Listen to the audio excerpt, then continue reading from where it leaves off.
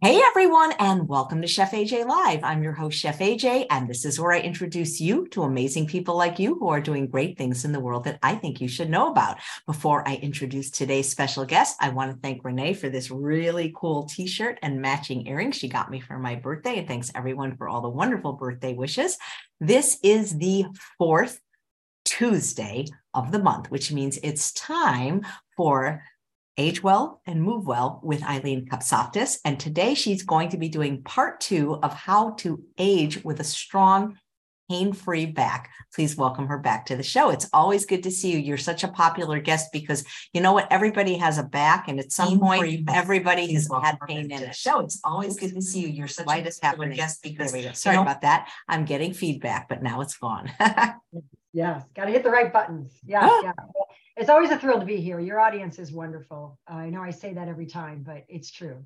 They're great. And I love the questions, and I love all the wonderful, kind comments, and they're so thankful. It's wonderful. So I love being here. And this is like the icing on my cake today, because I taught my live academy class this morning, and then I'm in the middle of hosting the back master class. Today was day 2. And we just finished that up like a half hour ago. So I'm on a roll, AJ. I'm ready to go. Nice. Hey, I heard you were in a magazine. You want to show everyone? Oh, yes, yes. So I'm very excited. Health Science. My article is Aging Without Decline. So I'm hoping it's going to reach a lot of people and do a lot of good. Nice. Without decline. That would be amazing. So teach me. Yeah. How do we do it? How do we do it? Yes, well, mostly food, right? And then a lot of good movement, the right movement. So, yeah, people get the food before they get the movement, I think, for the most part. Yeah, well, a lot of the population that I dealt with when I was in the clinic setting, none of them had the food. Ah. I mean, a lot of people in my audience, they come for weight loss or reversing, a lifestyle disease, and they do pretty good with the diet, but it still seems so hard to get people to move their body, especially if they've had a lifetime of inactivity. Yeah. And I also think a lot of it is all of the conflicting information out there, just like about diet, right? I mean, when people say, it's easier to do your taxes than to figure out how to eat healthy, that's a pretty strong statement, because doing our taxes, we need to hire an expert, right? So it's the same thing with the movement world, the movement industry, the exercise industry, the fitness industry, the healthcare world. There's so much conflicting information. Do this, don't do that. Do this, don't do that. So people are like, they get paralyzed, I think. And especially if it hurts when you move, they don't move because it hurts. Yeah, absolutely. So, but, even kids don't move very much anymore. And it doesn't hurt when they move because they've gotten so used to playing inside instead of playing outside. That's for sure. And they're like this all day, right? Yeah. Well, that's the only exercise they're getting is their thumbs. Absolutely. Very bad. I mean, I know my husband was just saying the other day, we saw some show and it showed kids out riding on their bikes. And he said, that's great. I was never in the house. I was out on my bike all the time. Yeah. My mom, if she couldn't find me, I had climbed up a tree somewhere. I was always outside. Yeah. So, well, hopefully we'll inspire people to move more. Yes. Yes. There's just a quick resource, so I don't forget. There's a great resource that the Gray Institute put out. It's called Free to Play. And if you look up there's URL, just a quick resource, so I don't. It's the letter F, the number 2, and then the word play.com. I'm pretty sure that's it. If I'm wrong, I'll put it in the notes on your channel. But they created this great website where they're showing kids how to move. And it's a beautiful thing. And they really punched it out there when the world shut down. They wanted all these kids moving. So they really promoted it so that people could get healthy movement at home. It was great. F2 Play. You think it's F2 Play? Because I'm looking up F2 Play and Yes, I think it is. I'm trying to remember. I've got it on one of my slides somewhere. Okay. When you get it, I'll put it in the show notes for sure. I will. Absolutely. I think people would love it and to get the kids moving. Right. So nice. Yeah. Yeah. All right. Well, I guess I should get started, or did you? Absolutely. It must be quite a topic because you had to do it in 2 parts. Yes. Well, the back is a big topic, like you said, right? I mean, 8 out of 10 people experience back pain at some point. It's pretty prevalent. So let me share my screen here and everybody can see this now, right? Yes. That bigger. There we are. Perfect. All right. So, as you said, it's part 2. And I covered a little bit because I like to do a little bit of slide, a little bit of education, and then some movement training. I think it's nice to kind of break it up, right? And this is one of my favorite statements, is understanding authentic human function, which means the way we're designed to actually move leads to better training choices. We're going to exercise different if we know what that means, and we're going to end up with improved results. So, and of course, I always have to say, I'm not diagnosing anyone or treating anyone, and I don't know what's going on in people's world. They could have, hardware in their back. They could have had surgeries, could have medical issues. So please, get permission if you should before you do any of this, and never do anything that hurts. That's my mantra. If it hurts, don't do it. That's a big key thing to remember. So, and then this is one of my favorite questions. When you experience pain, when you're advised to do something, will this relieve the symptoms or resolve the cause of the pain? And there's a difference, and I went over this in part 1, right? Do we want to just, take a pill to get rid of the symptoms, or do we want to go after the cause of the pain so that we no longer need to take a pill, right? That's ideal. That's what we want. We want pain resolution, right? Not just relief. And I think I shared this the last time, but this was a reminder that 7 out of 10 people who have low back pain, even the medical world says exact cause unknown. They're clueless, right? So what I'm doing, and I'm hosting this masterclass this week, and it's not too late if people want to join me, because day 2 was today and it is recorded so they can watch what they missed. But what I'm doing is I'm sharing the things that are mostly unknown causes of back pain. But they should be known, because they're not some deep, dark secret. It's just people are always thinking it's this. It's a herniation, or it's a rupture, or it's scoliosis, or it's DDD, or it's osteoarthritis, or it's blah, blah, blah. I don't mean to sound disrespectful, but very rarely do they have any idea of the other causes that I'm teaching this week. So, and I did teach one last week, and I'm going to teach more today. So we'll move on. So back pain.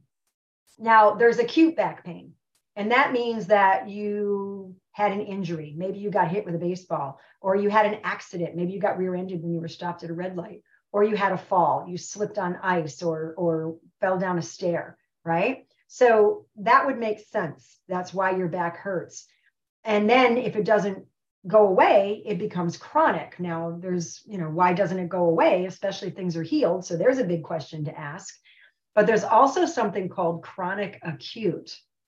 And chronic acute means my back started hurting me. I didn't do anything. Some people will say, well, I bent over to pick this up, or, they can relate it to an action or a task. But some people say, I have no idea. It just started hurting me, and it's been nagging at me. And now I can't sit. It hurts. Or now I can't, whenever I go to get up out of a chair, it hurts, or it keeps me awake at night.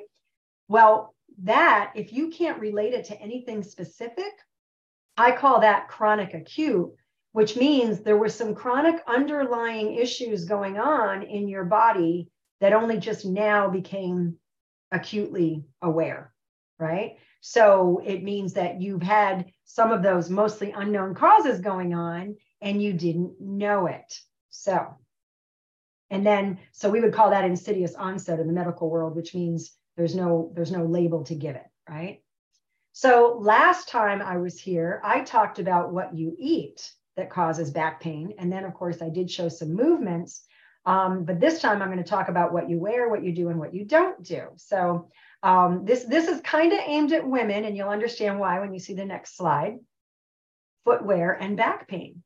Now, a lot of people are unaware of this. I'll never forget a dear friend and colleague who was a strikingly beautiful woman. She worked in a hospital setting. She was one of the medical experts there, and she wore heels. She always dressed to the nines and looked stunning. Well, she had chronic back pain, and I ended up working with her. And she, after listening to me, she went from a 2-inch heel down to a 1-inch heel. Whenever she dressed, she still looked beautiful, but she was decreasing the amount of stress on her back from heels. But you can see, because it's completely altering the position of the foot, it's going to absolutely alter how your foot hits the ground, which changes everything that happens from the ground up. So it's oh my gosh, I cannot even tell you how much this impacts your body on a physical level. And it also creates this pelvis tilt because it gives you that increased curve in the low back, which can stress and strain the structures in the back. And then here's a picture of a young woman who you can see the difference, right? Here she is in flat shoes, a nice healthy spinal curve. Here, not very healthy at all. Look at that anterior tilt going on because of the heels. That's going to stress and strain the structures. And then I put this picture in here just for all of us to get a smile. I don't think anybody could actually wear these. But it sort of looks like a piece of art, right? But yeah, I don't think I'd wear those. Those are gorgeous. Aren't they gorgeous? Yep. I don't know if your foot would fit in there though, AJ. How much plantar flexion can you do, right? Yeah, I don't think I can. Yeah. And then here's the last piece on footwear and back pain, flip-flops.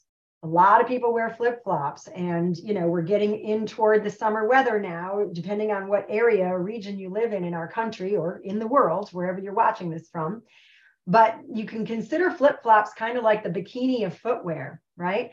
The problem with flip-flops is that your toes have to constantly clench in order to keep them on, or they fall off when you're stepping. So your foot muscles are working overtime. That's not necessarily a bad thing, but because of how you're having to alter your foot position to keep them from falling off, it's altering the natural gait. So it's changing how you walk. And because those foot muscles are working abnormally, the connective tissues on the bottom of the foot can shorten. So you can be a lot more prone for plantar fasciitis and all these other things that go on. But the biggest thing is how it alters the gait. So it doesn't mean you should never wear flip-flops, when you go to the beach or you're hanging out in the sun, but to wear them all day long, especially if you're like on a shopping trip or whatever, not a good idea. Okay. All right. Now, what you do. Here's Schroeder. Why does my back hurt so much? Right? I mean, look at him. He's all hunched over. He's got, oh my goodness. Well, yeah, you stay like that for a few hours. What's going to happen? Right? Of course, it's going to be painful after a while. And then we've got our habits. Look at the way this guy sits to work on the computer. I laugh sometimes, and my husband sits that way sometimes when he's watching TV. And I'm just like, doesn't that hurt? And he says, no, I'm comfortable. I don't know. That would bother me. And it's not that I have any back pain, but I just love to have this nice upright posture. It's where I feel more comfortable. So, what are our habits? How are we positioned all day long? Look at the difference here when you're working at the computer. Are you all hunched over with your head forward? Or are you sitting upright with a nice ergonomic setup?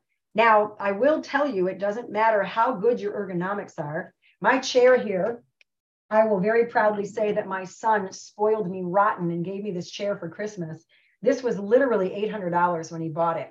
I tease and say this chair should do my research for me, right? But the thing is, no matter how good it is, it's got all these bells and whistles. I can adjust it perfectly to my body. No matter what you're sitting on, I don't care what it is, eventually over time, you are going to start to round out your lower back. Your head is going to come forward as soon as that happens, and you're going to be in a posture that's not healthy to be in for a prolonged period of time. Now, if you're moving in and out of it, there's no problem, right? Because now remember what I said the last time, motion's lotion. So that's okay. But if you're hanging out here, that's where the problems start to arise. So you really need to be getting up all the time. When I did my master class for the back earlier, I set my phone, and during the lecture, I literally got everybody up after 30 minutes, and we did 10 back bends and 10 chair squats, right? We had to feed Max some blood supply. But the goal is, no matter how good your ergonomics are, you still need to be getting up regularly. But you do want to pay attention to the ergonomics. You do want your hips a little higher than your knees. You do want a nice curve in the low back so that your head is over your body and not in front of your body. Those things are all key. And then lifting, of course, if you're just bending over and you're lifting this way, this is a real risk, especially if this is heavy because of the increased fulcrum. It's a physics thing. Here, this person is going to be pushing through the ground with their feet and lifting more with max here, which is the power source, right? Gluteus maximus and quads. So it's going to be a much healthier lift. So these things are important. And then, of course, cell phones. Oh, my goodness, right? Everybody's got their head forward, staring down at their phone. And why is this a problem? Well, your head weighs. It's a structure and it has weight to it. If it's where it belongs, now depending on the size of your body, it's roughly 12 pounds if it's up over your shoulders where it belongs. But put it forward and look at the amount of weight, 32 pounds, 42 pounds, that stress on those upper shoulders, those neck muscles, that's not a good thing, especially if we're doing it for hours a day. So here's a great strategy. Lift the phone up. Bring the phone to you. Don't drop your head down to the phone. It's a very simple thing to do. Same if you're reading, if you like to knit, crochet, anything where you're sitting and you're looking down, try to have whatever it is up in front of you so your head is not like this, right? That's key. All right, and then what you don't do. This is some of the biggest problems that we have. And I mean, all of these are equally important, but what you don't do, this is what I'm going to focus on for the rest of this. So I want to show you just a little bit of anatomy here. You can see these are the outer muscles, the superficial muscles, and these are the deep muscles. So we've got a lot of muscles going on in the back here, right? And you can see here, this is gluteus maximus. And max is the largest, most powerful muscle in the body. Now, Max has friends. He's got gluteus medius and gluteus minimus, and he's got tensor fascia latae and iliotibial band and hamstrings. So he's got a lot of friends, and they're all meant to work together as a beautiful team. But if Max is weak because you've been sitting on him for decades, and he has no strength, if he's atrophied, if he's shrunk, if he's lost size and strength, you're pretty much guaranteed you're going to have some back issues. If you don't have back issues, you might have shoulder or neck issues, because this is your power source. If you go to sit down in a chair and you plop, you've got max deficiency, right? If you go to push open a heavy door and you struggle to push open the heavy door, it's max. Because every action has an equal and opposite reaction, and you're pushing through the floor with your feet, and max is providing the power for that as you're pushing open the door. Same thing when you go to get out of a car, when you squat down to get something out from under the sink, when you bend over to get something out of the trunk of the car, right? All of these require a very strong max. Now, as I said, everything does work together, but this is one of the most common, mostly unknown reasons people have back pain, because of a weak power source. It's really not a good thing to have, right? Now I'm showing you here, here's Max a little bit more focused, and here's the hamstrings, and they do work together, because when you go to sit down, that muscle gets longer and it controls that movement so that you don't plop. If you need to put your hands behind you and hold on to sit down without plopping, then Max is weak, right? If you need your arms to help you, if you need your arms to help you to get out of a chair, then you've got a weak power source, right? So, and the cool thing is, it doesn't matter how old you are, you can be 90, you can be 100, and you can get stronger. The body doesn't change on a cellular level in how it responds to doing the right things. It might slow down a little bit, depending on your diet and your history and your medical history and all that stuff. But for the most part, no matter how old you are, you can get stronger. So that's the good thing. And when I was at conference, I presented Cy Perlis. I think I might have talked about that last month, where, he was 96, I think, and he broke the record on bench press for his age group. It was like 137 pounds. And so it doesn't matter how old you are, right? And I think he was in his 80s when he started competing, and he was in his 60s when he started weight training. So age is not the definitive factor here, right? You just have to know what to do and how to do it safely. So I wanted everybody to see these muscles so they'd understand. And then, not to get off on a tangent, but this is the latissimus dorsi muscle. And this is, if I go back, you can see it here, right? So it's a great big back muscle. And this great big back muscle here, you can see it attaches to the front of the sacrum, which is that upside down triangle that's at the bottom of the spine. And it also attaches up here in the front of the shoulder bone, the humerus. And so if you've got anything going on in the sacrum, Maybe you were sitting at a red light and you got rear-ended. And because your foot was on the brake, it created this torque in the pelvis. And so your sacrum might actually have a torsion happening, which is a very small thing. You wouldn't really see it on x-ray. You can only really find it by palpating somebody who's trained in looking for this stuff. And what that would do is that would kind of pull on this muscle. And when a muscle gets pulled on abnormally, it pulls back. It creates this low-level tug of war. So now it's going to be creating some tension that's abnormal up at the shoulder.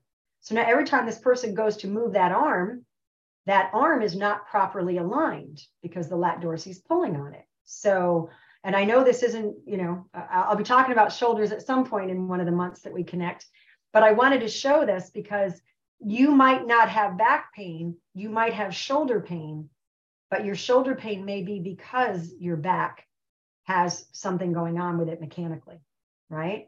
So understanding the anatomy and finding somebody who looks at you as a whole person and doesn't see you as a body part that walks through the door is key.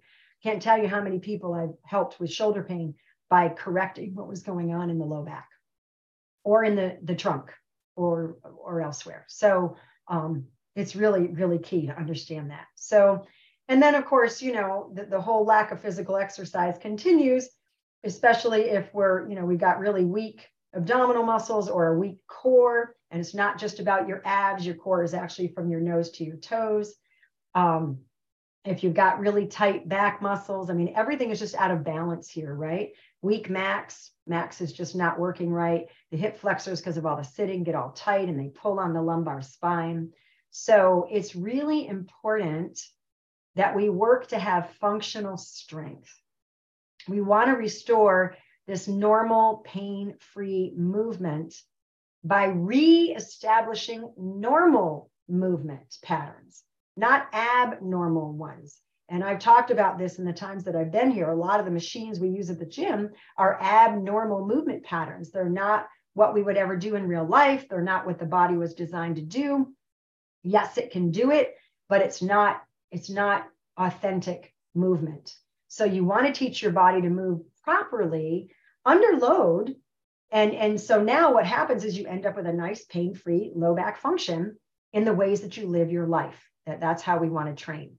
And I want to show, I didn't want to show slide after slide after slide after slide, but there's 4 different references here that show that there is a real lack of correlation between what shows up on imaging and experiencing low back pain. And a lot of the times chronic low backs are symptoms or pain is blamed on things that are seen on imaging. But consistently, it's been shown, whether it's an X-ray, a CAT scan, an MRI, that the presence of these things, a bulging disc, a subluxation, a scoliosis, arthritis changes, pinched nerves, etc., appears unrelated to whether or not somebody experiences chronic pain. Now, don't hear what I'm not saying. You might be somebody who's got a serious herniated disc and you're at risk of developing foot drop and you better run to a neurosurgeon, right? But that's rare. A lot of the times what shows up on imaging is not the reason the person has pain. The reason the person has pain is because they have a weak power source or their psoas, their hip flexors, are locked so short that when they go to stand up, they can't lengthen and allow them to stand up straight because they're yanking on their lumbar spine and causing pain. So none of that's going to show up on any of the imaging, but something else might show up. And then they just think, well, that must be why you've got pain, but it may have nothing to do with it. So it's really important that we don't count on a diagnostic test to be the end all be all definitive diagnosis.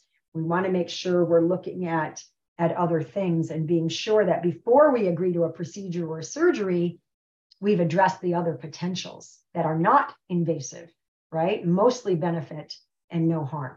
So, all right. So these are your common diagnoses, and I'm not going to teach on each one of these. I just wanted you to see these.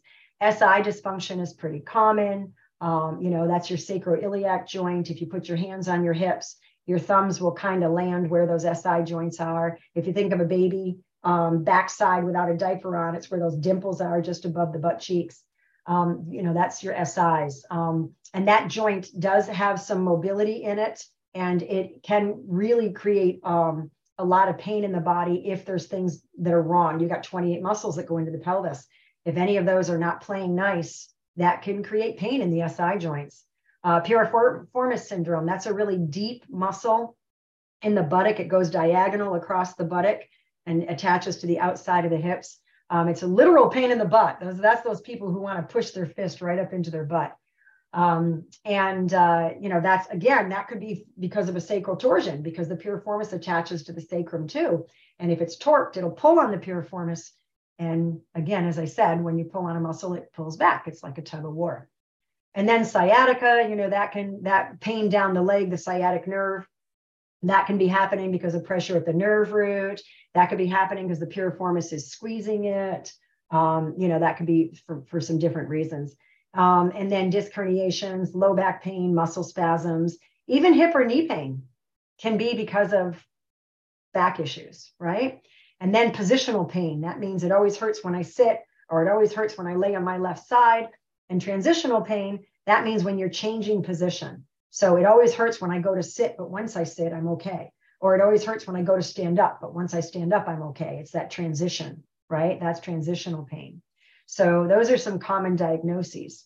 Now, as far as treatment goes, we want to make sure we're lifting properly. We want to make sure our ergonomics is healthy, right? But remember, we've got to be getting up regularly, but educating the person about these things, making sure that their workspace is good, making sure that lifting is good, making sure things are going the way they're supposed to be going for the human anatomy. And then we've got things like correcting alignment and biomechanics. And I wanted to share these because a lot of people who are watching this may be completely unaware that there are professionals, there are healthcare experts, clinicians who are trained in specific methods and techniques that are extremely effective at addressing these issues. One of them is muscle energy technique. I highly recommend this. That is what this person is performing here up in the top left and also on the bottom left. That's muscle energy technique. There's another technique called Mulligan's mobilization with movement, and that's extremely effective as well. And that's what this person's performing up here using this belt. So there are some phenomenally effective methods and techniques out there. It's a matter of finding somebody who's skilled in performing them. And then this bottom right is the McKenzie's method. And this is mostly a hands-off, but you really do want to be working with somebody who's certified in McKenzie. It's a classification system. And you need to be classified, if you've got a posterior derangement, you need to know how to handle that and but it's phenomenally effective, especially in addressing disc issues. So these things could potentially, save people from procedures and surgeries and years of pain. They can be really, really effective. So I wanted people to know about these. These are some of my favorite things to use with people. And then, of course, we do want to be reestablishing functional movement, right? You want to be able to be doing a squat where you're loading max and he's working well. Even if you've got decreased stability, you can hang on so you're safe. You want to make sure those knees are back. You want to be loading the right muscles. Here's a way to really load that right hip really effectively. It doesn't matter how old you are. This person can be doing step-ups and loading max and getting function back in the body, right? So lots of things. Of course, the things you do are going to be dictated by what you're experiencing. And this, it's not possible for me here to work with anybody individually. I'm trying to give general information that may help you to ask more informed questions of the people that you work with. So we want to eliminate back pain, right? And as a conclusion here, diet is powerful. Don't forget it. I talked about this last month, right? And I love this quote from Dr. Hoffer. If a patient's been to more than 4 physicians, nutrition's probably the medical answer, right? And remember this, diet, exercise, and weight loss can reduce or even eliminate pain. And ask yourself, what's your goal? Do you want relief of the pain, or do you want resolution of the cause of the pain? And this is just a little reminder. I am teaching this week. Today was day 2. It is recorded. It's not too late if you want to join. This is the link here. And we'd be happy to have you join us I've got, I don't know, 540 people registered, something like that. It's my way to get this information out there. It's completely free. So that said, I now would love to show some movements and do a little bit of exercise with people if they're open to that. We would love it. And there's a couple of questions that were submitted in advance. Would you like to take them now or after you show the movements? Why don't I take them now before we Sure, great. Well, we love when people send them in advance. Thank you. Yes. And we appreciate it. They're not necessarily on back pain, but they're still good questions. And the first one is from Heidi. She says, she read your wonderful article in the new issue of Health Science magazine and would like to ask you, how does one find a good physical therapist for an elderly parent who is active but showing signs of sarcopenia? In your article, you described an 88-year-old woman who broke her leg after falling off a ladder while cleaning snow off her roof. It reminded me of my own feisty, active 80-year young mother who recently had a bad fall, but thankfully didn't break anything except her confidence. How do I help her find a physical therapist who will not treat her like an old woman, but rather someone with potential to take on properly programmed progressive resistance training and make gains in her strength and stamina? Similar to how there are now online lists of whole food plant-based doctors nationwide, are there some resources to find someone just like you, Eileen? Yeah. So Heidi, I could hug you. I love the fact that you see we need to be treating people based on their abilities, not their age, right? I mean, I've worked in nursing home settings, home care settings, I've worked with a lot of young athletes. I've worked in pretty much every population there is. And I've had people over 100 years old doing squats in the parallel bars. So I'll never forget, I had this one guy, I went to his room, he'd had a hip replacement and he was grumpy to beat the band. He was barking at me and he said, yeah, you're just going to have me straightening my knee. How's that going to help me? I said, why would I have you do that? And he's looking at me. I said, you want to work? Come on. I brought him down to the gym. I got him in the parallel bars. He was huffing and puffing and I don't want to say hurting, but he was worked. And I'll tell you, he had a grin on his face from ear to ear because he wanted to get home and he wanted to go back to the way his life was before he had that surgery. He didn't want to end up being some decrepit old man. So, and I don't say that to be disrespectful, but nobody wants to end up like that, right? And you've heard me say this, AJ, nobody ever set a goal to go to a nursing home, right? You end up there by default. Nobody wants to be there, right? So I love Heidi. Your mom is blessed to have you as a daughter. So let me say this. The best thing to do would be to ask questions, obviously, right? Do a little interview, find out. You don't want to bring somebody who's specifically, like you said, going to see her as an old person and have her sit in a chair, right? And do this and do this.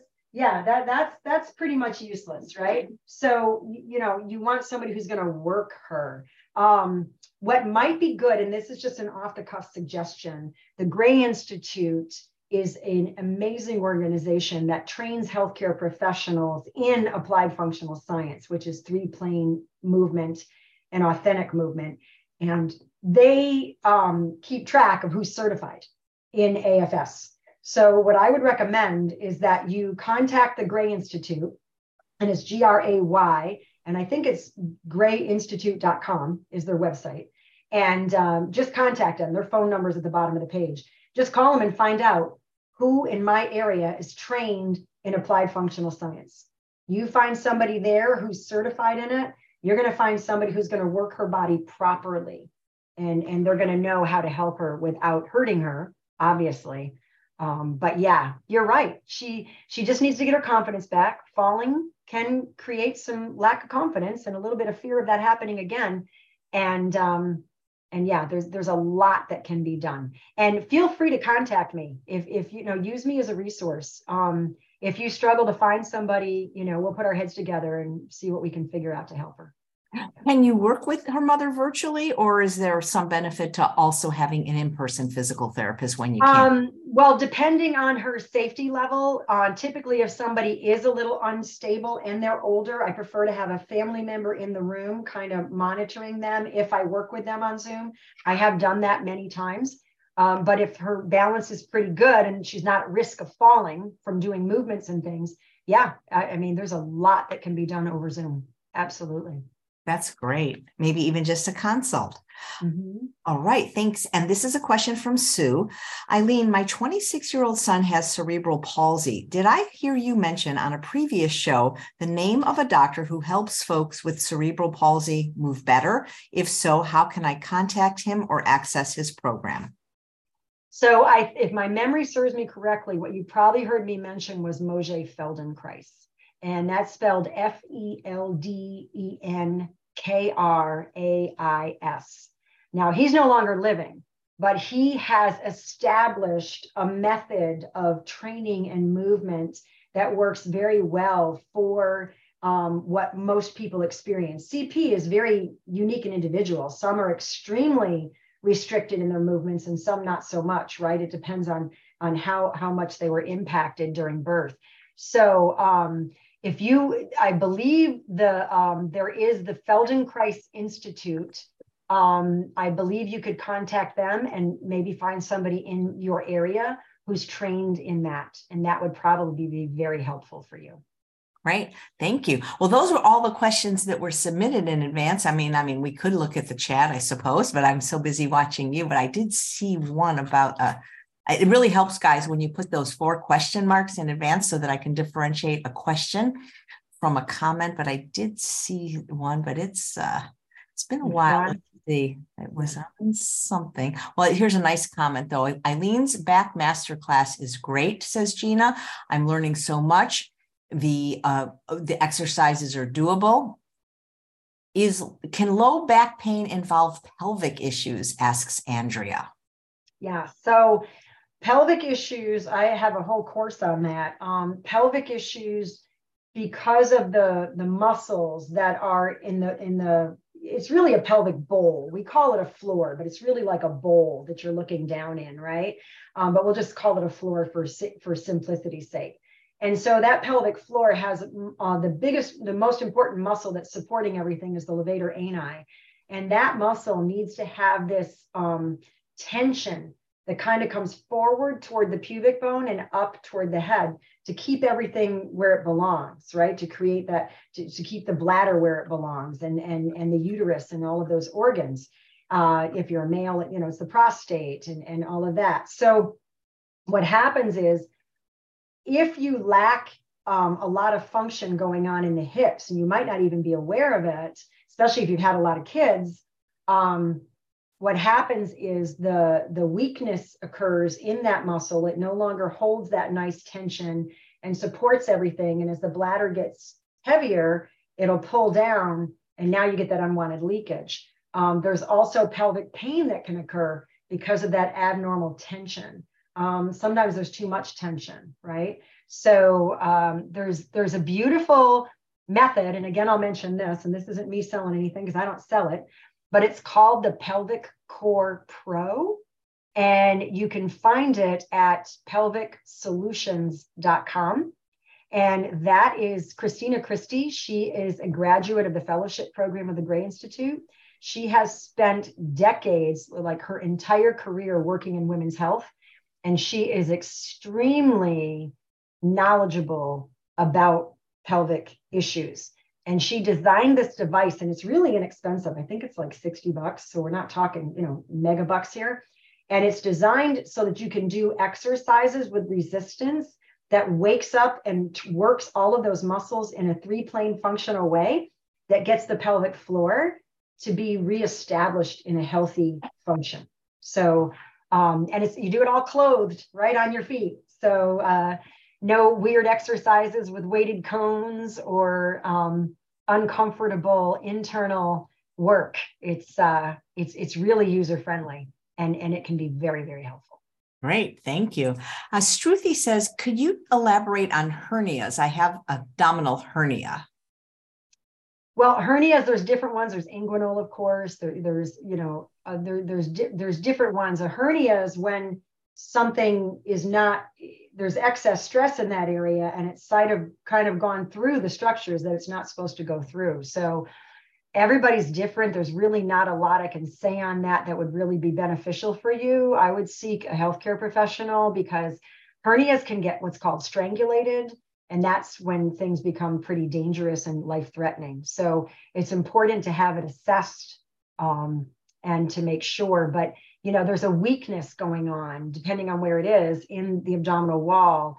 And so there are some different strategies, but you really need to know, I think getting independent, like one-on-one consultation is better. And I'm not saying consult with me, but, work with somebody that what you're doing is right for you.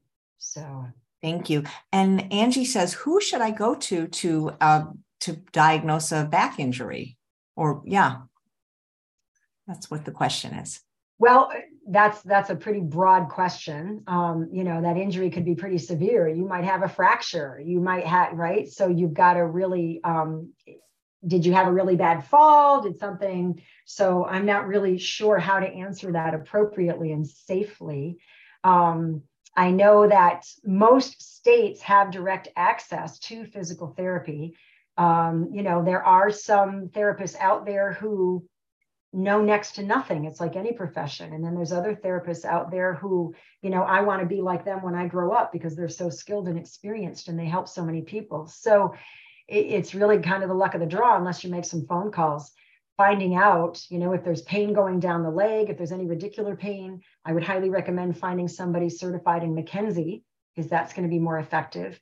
But yeah, most PT clinics have direct access, and they, no matter what they're training, they should be able to know if you should seek medical attention by assessing you. And then at least you kind of save that middleman. If they can help you, you're there and you can get helped, right?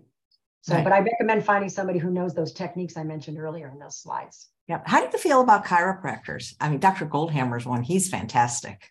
Yes. And I think it's like any other profession. There's great ones and there's not so great ones, right? I figured you don't want to. Yeah, you don't want a chiropractor who tells, you got to come in 3 times a week because L5 keeps rotating and I just have to keep adjusting you until you're, below ground. I mean, that's not a good chiropractor, right? So, you want somebody who's really going to do their best to get you well and send you on your way, not to necessarily make you dependent on them every week, every month, whatever. And there's different schools of chiropractic, right? There's the chiropractic who thinks everything happens at the OA joint. And if they adjust you there, that's going to fix your knee pain. Not necessarily. That's not what I've seen in my years of practice. So, it's like anything else. There's good and not so good. And great. Fantastic. And there's a question from Ruby. What do you think about Birkenstock sandals? Toe grip in those sandals. And I wondered about it when you discussed flip-flops. Yeah, they're not quite the same as a flip-flop because they're not necessarily going to fall off your feet. I haven't done a lot of research on Birkenstock and how that impacts any kind of pain or back pain. I don't even know if there's been any research done on that, to be honest with you. I do know that unless you need orthotics or you have some serious foot structural issue, going barefoot now and then is a really good idea. Because you got 4 layers of muscles in your feet. And I've heard some experts say that shoes are kind of like coffins for your feet because they don't allow the muscles to really work the way they're designed to. Coffins. That's funny. Isn't that funny? I love it. Yeah. So, and it's true, right? And I don't know, do an internet search. I remember watching a young woman who could do everything with her feet. She changed her baby's diaper with her feet. Oh my God, I saw that today. She was doing dishes. She had no arms. I couldn't believe it. Yeah, going shopping down the aisle, pushing the cart with her chest and her foot goes up and grabs things off the shelf. And I mean, it's just incredible, changing her baby's shirt. I mean, oh my goodness. It was mind-blowing. But it shows what our feet are capable of doing, right? Because of all those layers of muscles. The only difference between your foot and your hand is your big toe doesn't have opposition like your thumb does. That's the only difference. So those feet can do phenomenal things. If you're constantly in shoes, those muscles, they'll weaken over time, right? Atrophy a little bit. So, yeah. Wow. Okay. Oh, I think I saw one more in the chat. Rebecca says, have you ever heard of the Soul Seat chair? It's a backless seat that allows you to sit in various ways, including cross-legged. And what is your opinion? But I think just generally speaking, there is no perfect chair. It's nice that it allows you to change positions, but ideally you want to be getting up consistently. We are just not meant to sit in a prolonged period of time. It's just, no matter what you're sitting on, you're still sitting on max, you're sitting on your hamstrings, you're compressing the connective tissue, you're compressing the muscles. Doesn't matter what you're sitting on, you got to get up regularly. So that's really key. There are people who have standing desks now and they're just having different pain than those who sit because they're standing still all day, right? Cashiers have the same problem. So you got to move. We're designed for movement. Yeah. Motion is lotion. Yeah. Okay. Please compare Pelvicore that was just talked about versus the sock that Chef AJ demonstrated for incontinence. I don't know. I never saw the sock, but I can show you. I think I've got it here. My Pelvicore Pro. I can show you what this looks like. And I don't sell these, so I'm not trying to market. And I don't sell the sock, and I don't get anything if they buy it. I just I don't get anything if people buy this either. I just know that it really works really well. So this is the Pelvicore Pro. I've not seen the sock, AJ, so I don't know. You probably don't have it next to you, and you can show it. And it's in the other room, but it's a I had the inventor from Israel on the show. It's a neuromodulation device. So instead of going to the doctor every week for PTNS, which is percutaneous tibial nerve stimulation, you do it. Oh, yes, down at the ankle. Yes. Yeah, yes. You know about it then. Cool. Okay, I know about that. Yeah, and that's one of the things that I'll teach, and I'll lower this when I teach people what you can do to, like if you're having urgency or whatever, if you do this, that helps to calm the urgency and gives you a little more time before. And if you might have instinctively done this when you're sitting at a conference and you're waiting for the break to go use the bathroom, right? You're just kind of doing this. You don't even know why you're doing it. That can stimulate those nerves as well. But this is to work the muscles. So this is the difference. You put this on and it works really, really well because it stays where it belongs. And so now what I can do is I can work to push out, which is working the external rotators of my hip. And so I've got that resistance, right? And I can push in, which is resisting and working the internal rotators. And there's like no end to things you can't do with this. I mean, you can do you squats and squeeze in and push out. I mean, it's a beautiful device. It's simple in design, but extremely well made and so easy to put on and off. It's like literally seconds. And I teach a 4-week class in this with lots of different classes, but it's a beautiful, beautiful thing. And do you know about approximately how much that device costs? It's about $60. Oh, that's very affordable. Yeah, absolutely. Nice. Linda says, what about OOFOS clogs? I don't know. Is she asking, are they good? I'm not quite sure what her question is, what she wants to know. Yeah. Okay. I'm not familiar with that footwear. Maybe she's thinking clogs. Maybe be more specific if you can. Do you have an opinion on glucosamine supplements for bone health? So glucosamine is usually joined with chondroitin. I do know that I attended a course, and I always forget exactly what it is. I think I've got it right here, if I'm not mistaken. No, this isn't the right one. I'd have to look it up. There was some studies that were done, and it was a specific type of chondroitin that had more effectiveness than another type. And I had it right here, but now I'm not sure where it went. Oh, here it is. Good. You would think I was unorganized, right? Glucosamine sulfate, not hydrochloride, was found in the studies to be more effective. And whether or not it had chondroitin really had no effect. So that was the latest study that was presented. And this was presented by a research scientist at a Principles of Managing Pain non-drug interventions event. So thank you. Randy says, after having surgery for hammer toes, my toes are so straight they don't move or wiggle. Doing yoga is hard because toes cramp into a claw if foot is backwards. Are there any exercises you recommend? I would recommend the melt method. It's MELT, kind of like an ice cube melts, right? Meltmethod.com. They have a hand and foot kit. I would highly recommend that because that is going to help to hydrate, decompress the joints in the feet. There's some great techniques and strategies with that treatment that you might find very beneficial. And the best thing is there's no potential harm, only potential benefit. So I feel very confident recommending that. Great. I saw something. There's so many questions when we have you on.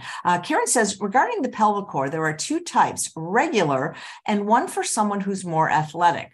I think I'm looking at the latter for me and wondering what your thoughts are on the two models. Yeah, so the red one is for those who are a little bit more sedentary, the silver for those who are a little more athletic.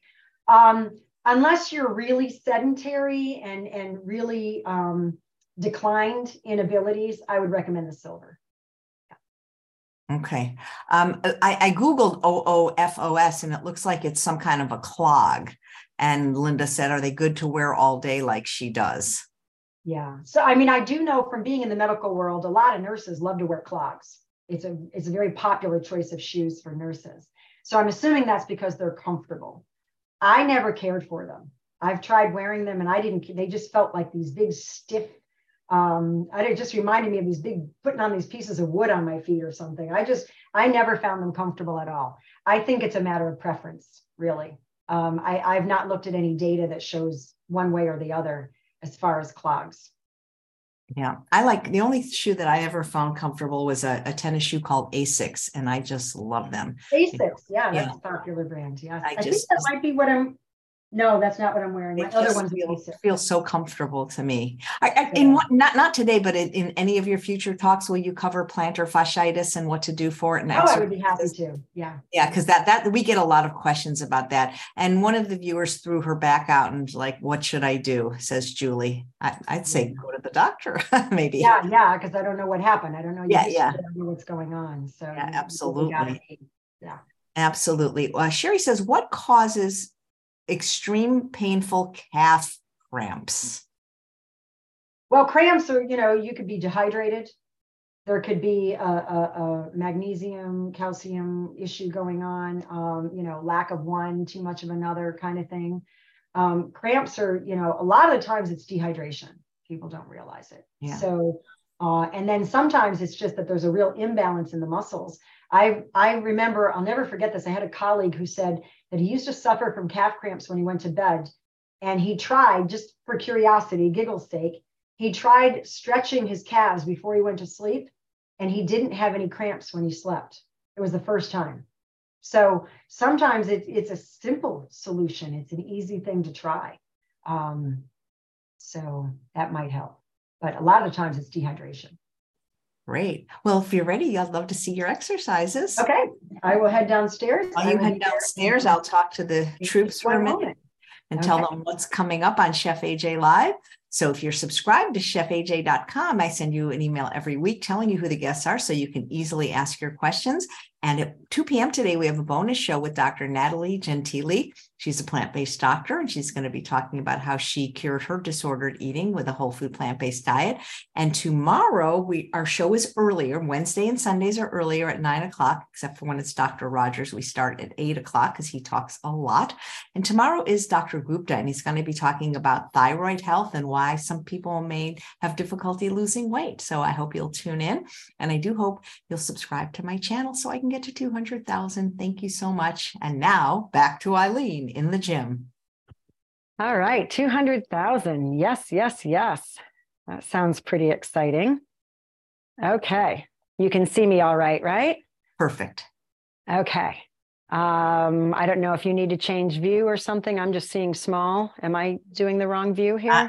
No, you're fine. I'll spotlight you. Here you go. You're spotlighted. Okay. So. Oh, good. Thank you. That way I can see me when I can see what I'm doing. No problem. Instead of I'd have to go up and get my glasses. What am I doing? All right. So if you were with us last month and you saw part 1 of this, I taught a really basic way to start mobilizing your low back from below. right? So from the ground up. You can also mobilize your back from the top down. I'm going to show a little more of that today, but let me sort of remind you what we did the last time.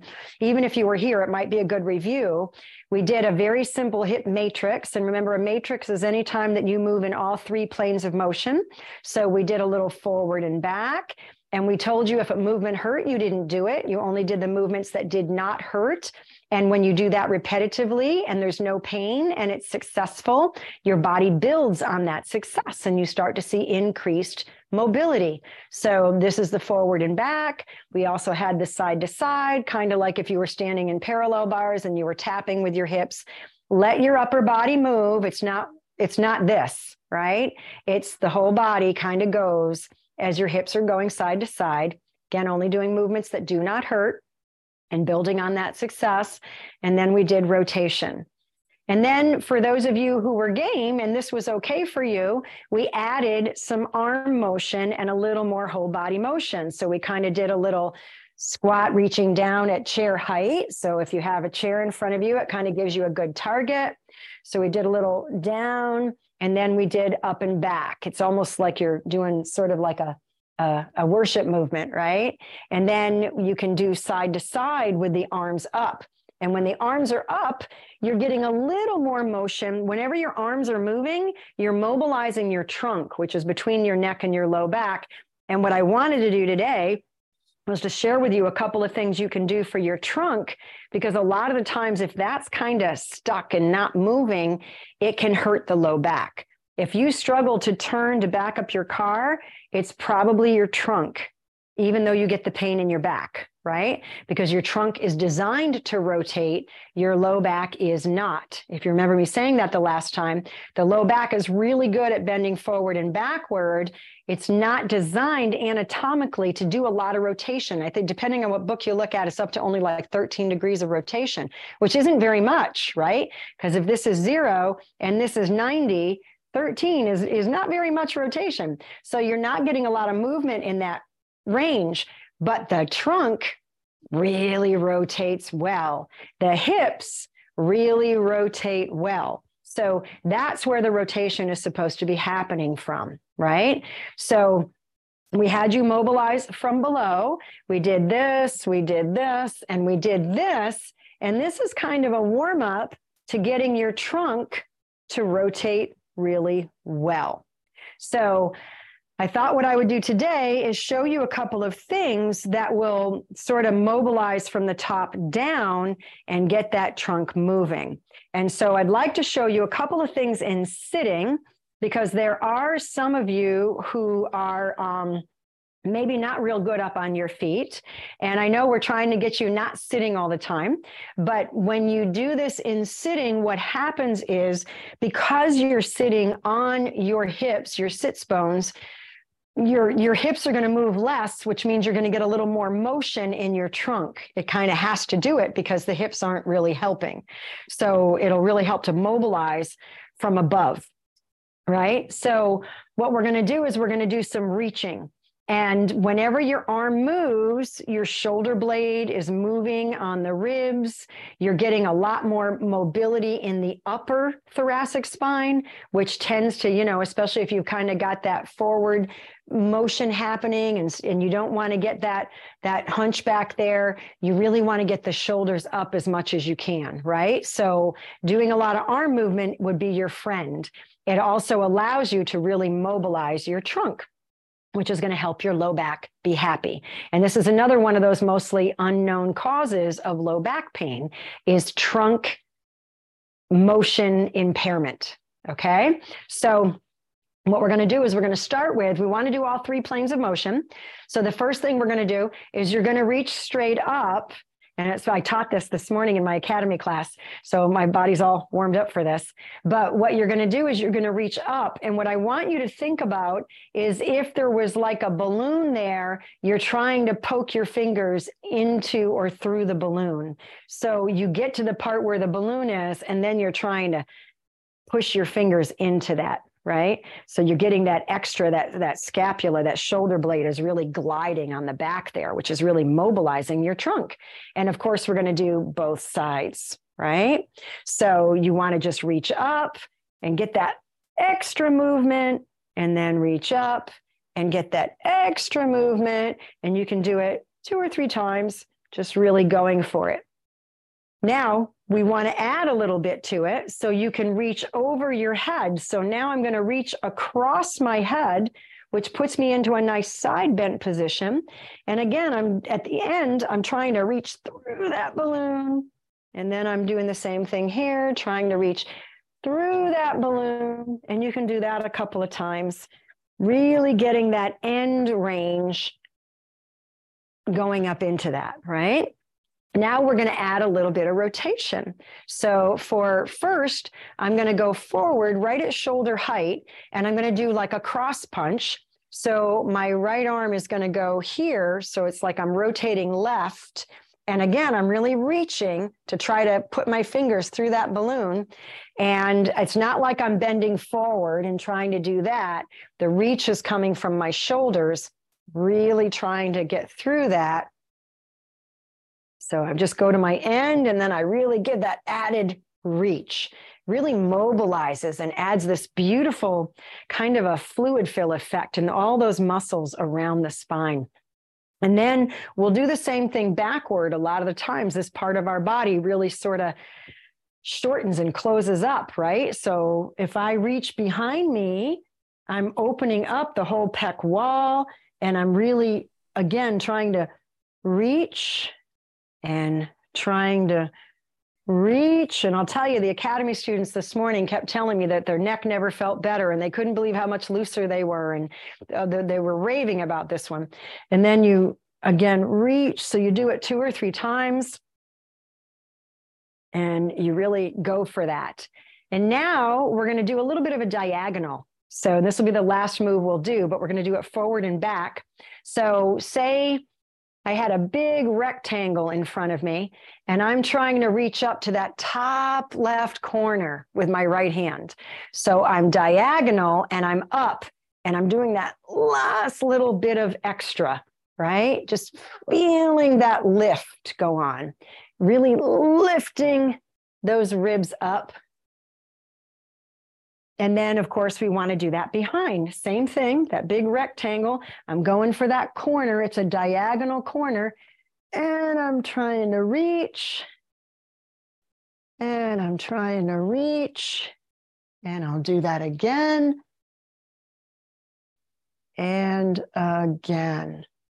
So what you've just done is really mobilized your trunk. There's a lot more things you can do. Hopefully, no one's getting the idea that I'm saying, just do this one exercise and you're great for life. These are kind of introductions. These are starting points. These are great ways to just start to train your body in 3-plane function, but better understanding when you go to do exercises, when you go to do workouts, that you'll see, wow, that workout just has me doing 1 plane of motion. I'm just doing the same thing. But yeah, I mean, it just gets you to start thinking, and you're going to notice movement more. But just, I'd love to hear, AJ, if anybody says that, they feel looser, their neck feels better just from doing that. And of course, you can do more repetitions, right? Nice. There's a question from Judy, if rotations are okay for people with osteoporosis. So rotations aren't necessarily dangerous for osteoporosis per se. What tends to be more unsafe is forward flexion. It depends on where the osteoporosis is, for one thing. If it's in their spine, typically it's the very front of the vertebral body that is at risk when they bend forward of crushing that anterior body of the vertebral spine, and they end up with a compression fracture in the spine. That tends to be more dangerous for that, like tying your shoes or bending over and trying to open a window that gets stuck, that kind of thing. Usually, most people that have got osteoporosis, their healthcare professionals hopefully are telling them what's safe and what's not safe. So. Great. Randy wants to know if you're in Columbus, Ohio, and if you are, or wherever you are, do you actually see people in person ever? I do go to Columbus every year for a conference, and I'll be in Cincinnati in June at the NHA conference. And when I'm there, not at this particular conference, but usually when I'm there, I do work with people. I am licensed in Ohio to perform physical therapy services. I'm licensed in Ohio and New York State. So I have done that. Yes. Nice. Well, great. Do you know what body part or body parts we're going to discover next month?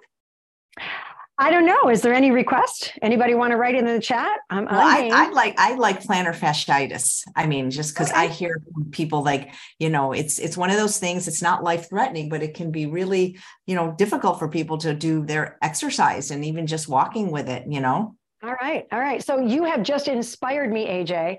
My next event, I wasn't sure what I wanted to teach. I think what I'll do in my next event is to walk without pain. And plantar fasciitis is a big part of that. So I'm excited. I wasn't sure what I was going to teach. Thank you. That's great. That's a great one. Well, thank you. It's always fun learning from you. You're really great at what you do. I appreciate you coming on every month. Suzanne's saying knee pain, but I could have sworn we did knee pain. And Janet's saying foot and ankle. Well, plantar fasciitis is the foot. So people, you've got a lot. I think there's like 216 bones in the body. So you'll be able to figure something out.